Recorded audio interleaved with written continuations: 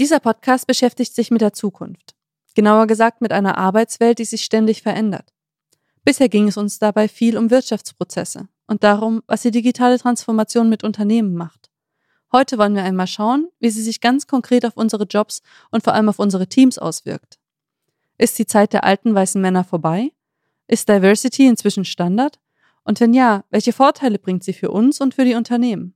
Um diese Fragen zu beantworten, habe ich mich in dieser Folge mit der Wirtschaftsprüferin und Steuerberaterin Annika Deutsch von Deloitte getroffen. Sie ist Mitglied im Leadership-Team, das die Transformation des Bereichs Audit vorantreibt. Audit of the Future quasi. Von ihr will ich wissen, wie sich Teams aufstellen müssen, um der Zukunft gewachsen zu sein, wie wichtig Frauen für ein Team sind und wie man sicherstellen kann, dass sich auch mal andere Menschen bewerben als nur die typischen Wirtschaftsstudenten. Hallo Annika. Hallo May.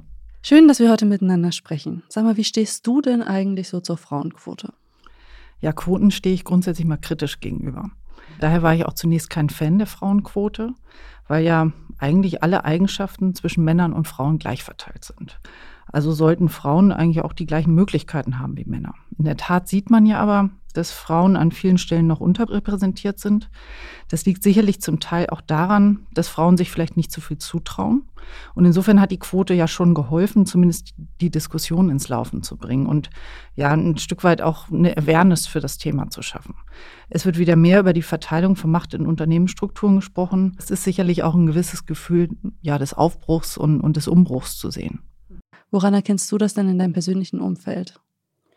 Ja, ich sehe es sowohl bei den Mandanten, die sich sehr intensiv, teilweise auch gezwungenermaßen mit dem Thema beschäftigen. Es wird ganz intensiv nach qualifizierten Frauen gesucht, für Aufsichtsräte, Vorstände und so weiter.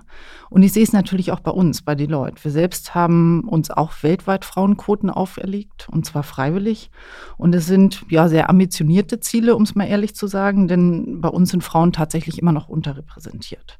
Es gibt schon seit vielen Jahren spezielle Frauennetzwerke. Ich selbst habe an unternehmensübergreifenden Workshops, Seminaren teilgenommen, die tatsächlich speziell für Frauen gemacht wurden. Da ist wirklich eine Menge in Bewegung im Moment. Und auch in meinem Team sehe ich, dass es mehr und mehr Frauen gibt, die sich zutrauen, Karriere und Familie unter einen Hut zu bringen. Das war vor ein paar Jahren sicher noch anders. Aber es gibt zum Glück auch viele Vorbilder, Role Models. Und das ist meines Erachtens ganz, ganz wichtig. Mhm. Welche Vorteile hat es denn, wenn ein Team nicht nur aus Männern besteht? Ja, Männer und Frauen führen in unserer Gesellschaft leider immer noch ganz unterschiedliche Leben. Die Statistiken zeigen, dass der Großteil der Care-Arbeit tatsächlich oft noch bei den Frauen hängt. Und das ist nicht immer so gewollt. Damit wird die Vereinbarkeit von Familie und Beruf zum Thema und neue Bedürfnisse in Sachen Arbeitszeit, Flexibilität, Vereinbarkeit von Familie und Beruf entstehen. Und das Gespräch darüber kann natürlich vorteilhaft sein, sowohl für Arbeitnehmer als auch natürlich für Arbeitgeber. Das Gespräch muss meines Erachtens aber auch schon im privaten Umfeld geführt werden. Denn wenn dort keine Gleichverteilung oder auch Gleichverpflichtung herrscht, kann das im Job eben auch nicht funktionieren. Ein homogenes Team, ja, das beispielsweise nur aus Männern besteht oder auch natürlich nur aus Frauen, ist weniger innovativ als ein gemischtes Team. Menschen mit verschiedenen Backgrounds denken unterschiedlich, haben unterschiedliche Problemlösestrategien, gehen anders an Probleme heran und innovieren anders. Mehr Frauen im Team verändern meines Erachtens, und es ist ja meine Beobachtung, tatsächlich auch den Umgangston und das Miteinander im Team. Stimmung, Verhalten, Kommunikation sind schon anders. Ja, gemischte Teams sehe ich tatsächlich als Vorteil an. Und damit meine ich nicht die Außenwirkung, sondern wirklich einen wirtschaftlichen Vorteil fürs Unternehmen. Diverse Teams bewirken sicher auch eine Ertragssteigerung fürs Unternehmen. Und ja, vielleicht abschließend gemischte Teams können meines Erachtens ein Wettbewerbsvorteil sein. Jetzt hast du das ja sehr schön ausgeführt, aber es ist ja leider noch immer so, dass Männer den überbordenden Anteil der Arbeitnehmer in vielen Unternehmen stellen. Insbesondere in der Führungsriege ist es für Frauen ja nicht so leicht, in Deutschland einen Fuß in die Tür zu kriegen. Was glaubst du denn, muss geschehen, damit mehr Frauen in Führungspositionen kommen? Ich glaube ehrlich gesagt, und das hatte ich auch eingangs schon gesagt, dass im Moment eine ganze Menge passiert, dass ganz viel in Bewegung ist. Das bekomme ich, wie gesagt, bei den Mandanten mit, das bekomme ich auch bei uns im Unternehmen mit, das liest man fast täglich in der Presse. Grundvoraussetzung dafür, dass mehr Frauen in Führungspositionen kommen, ist nach meiner Meinung, dass Frauen das auch tatsächlich wollen. Ich sehe immer wieder, dass es geeignete Kandidaten, also Profile gibt, dass aber die Frauen das gar nicht oder noch nicht wollen. Und das muss zunächst mal gegeben sein. Aber auch Unternehmen können Frauen natürlich auf verschiedene Art und Weisen fördern. Nicht nur über die Quote, sondern zum Beispiel über Coaching für Frauen, Netzwerke, spezielle Frauennetzwerke, Mentoring. Jobsharing ist sicherlich auch möglich in Führungspositionen für Männer und Frauen natürlich. Teilzeitjobs haben wir auch eine ganze Menge bei uns zum Beispiel. Immer mehr Unternehmen geben Frauen tatsächlich die Möglichkeit, sich zu präsentieren und so auch mit ihrer Leistung aufzufallen. Aber das Ganze ist, wie gesagt, nicht nur eine Sache der Unternehmen. Frauen brauchen tatsächlich mehr Mut zur Selbstdarstellung. Und ja, für sich und um positive Role Models für andere Frauen und auch Männer zu sein. Mein Arbeitsalltag und der meiner Teams ist zum Beispiel durch Projektarbeit gekennzeichnet. Wir arbeiten über einen bestimmten Zeitraum an einem Projekt und gehen dann zum nächsten über. Das kann natürlich auch mal stressig sein, das kann auch mit Reisen verbunden sein, aber auch das bekommen wir hin. Ich habe zum Beispiel im Team 2 Mütter. Die eine hat ein Kind, die andere hat 3 Kinder. Eine hat sich entschieden, Vollzeit zu arbeiten, die andere arbeitet Teilzeit. Und all das kriegen wir hin. Es ist halt eine Frage der Organisation. Es gibt da meines Erachtens keine One-Fits-All-Lösung. Wichtig ist doch, dass man als Arbeitnehmer seine Vorstellung hat, die bespricht und dann möglichst auch so umgesetzt bekommt. Und das schaffen wir tatsächlich. Ich bin selbst übrigens auch so ein Beispiel. Ich bin selbst Mutter und versuche hier mit gutem Beispiel voranzugehen und das Thema Flexibilität ja auch voranzutreiben und damit auch mehr Frauen die Möglichkeit zu geben, sich weiterzuentwickeln. Ich glaube, wir können noch so viele theoretische Modelle entwickeln. Das wird nicht viel nutzen, wenn keiner es vormacht.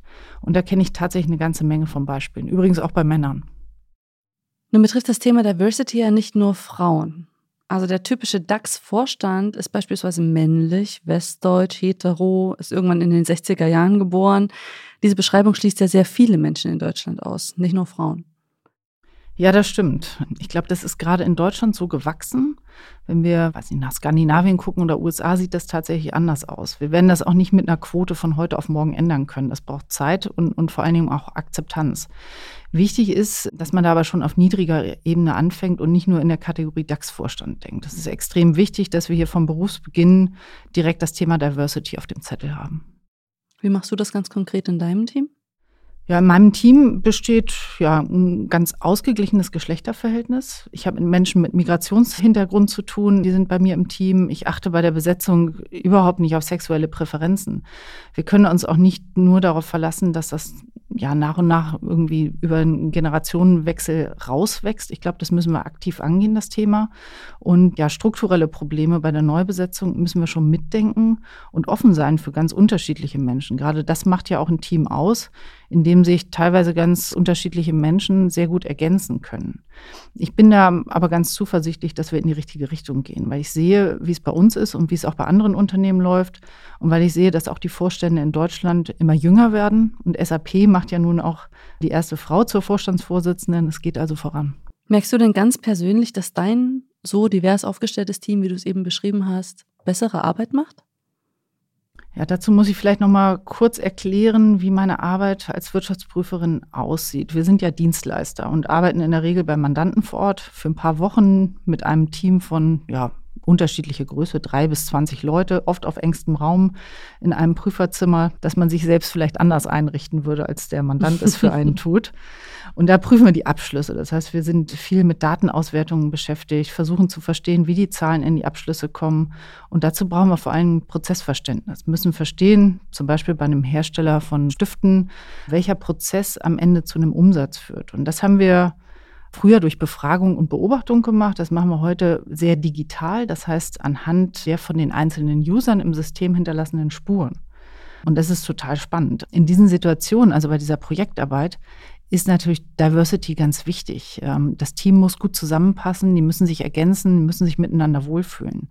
Wir müssen uns aufeinander verlassen können. Und ich glaube, gerade dieses Thema Vertrauen ist ganz, ganz wichtig. Und darum achte ich bereits im Bewerbungsprozess darauf, dass der Mensch, der mir gegenüber sitzt, tatsächlich auch in mein Team passt. Es geht nicht nur um Qualifikation und persönliche Sympathie, sondern tatsächlich darum, ob der Mensch auch zu den anderen im Team passt. Ich meine, dass sich alle gut ergänzen.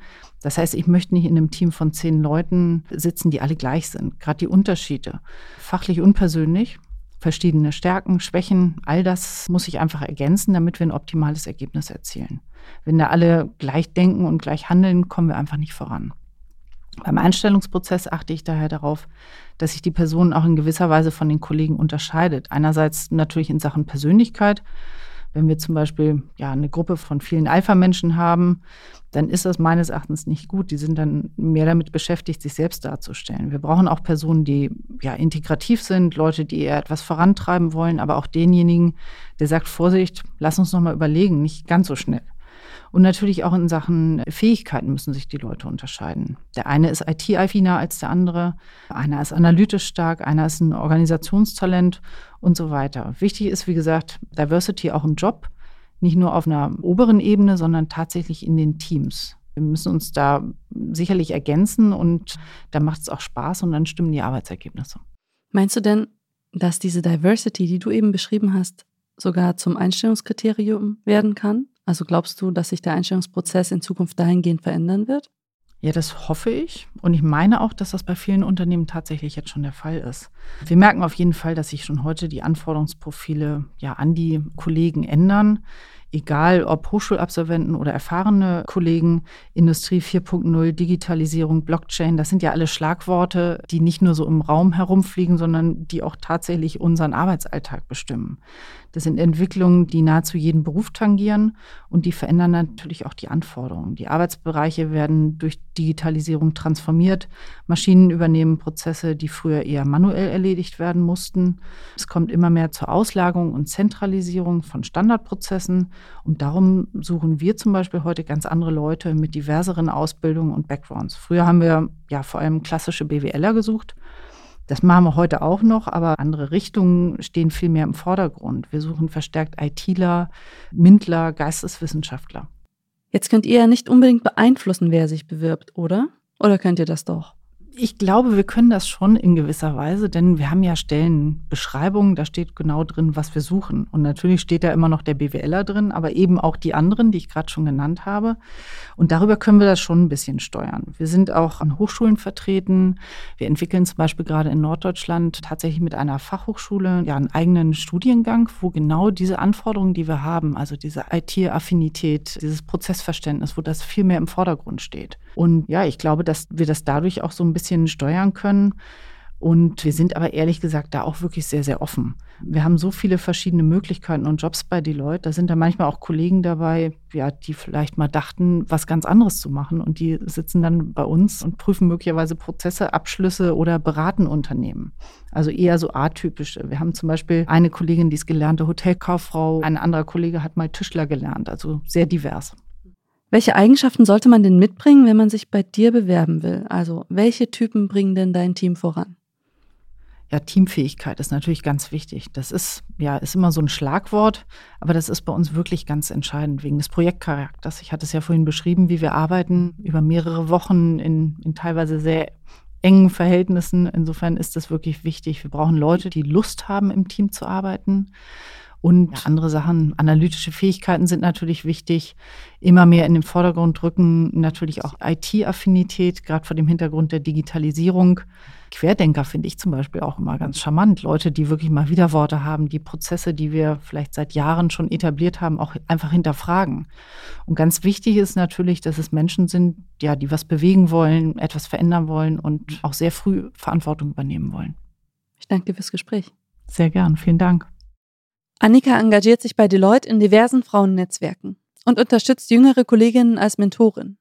So kann sie einen aktiven Beitrag zu mehr Diversität im Kleinen und im Großen leisten. Und die wird in Zukunft, zusammen mit den sozialen Fähigkeiten von Arbeitnehmern, immer wichtiger. In der nächsten Folge des Podcasts spreche ich mit der forensischen Ermittlerin Jennifer Rabener. Sie wird mir davon erzählen, wie ihr geisteswissenschaftlicher Hintergrund ihr dabei hilft, in der Forensik komplexe Muster und Codes zu entschlüsseln. Also, hört wieder rein in den Podcast Wie begegnen wir der Zukunft von Z und Deloitte.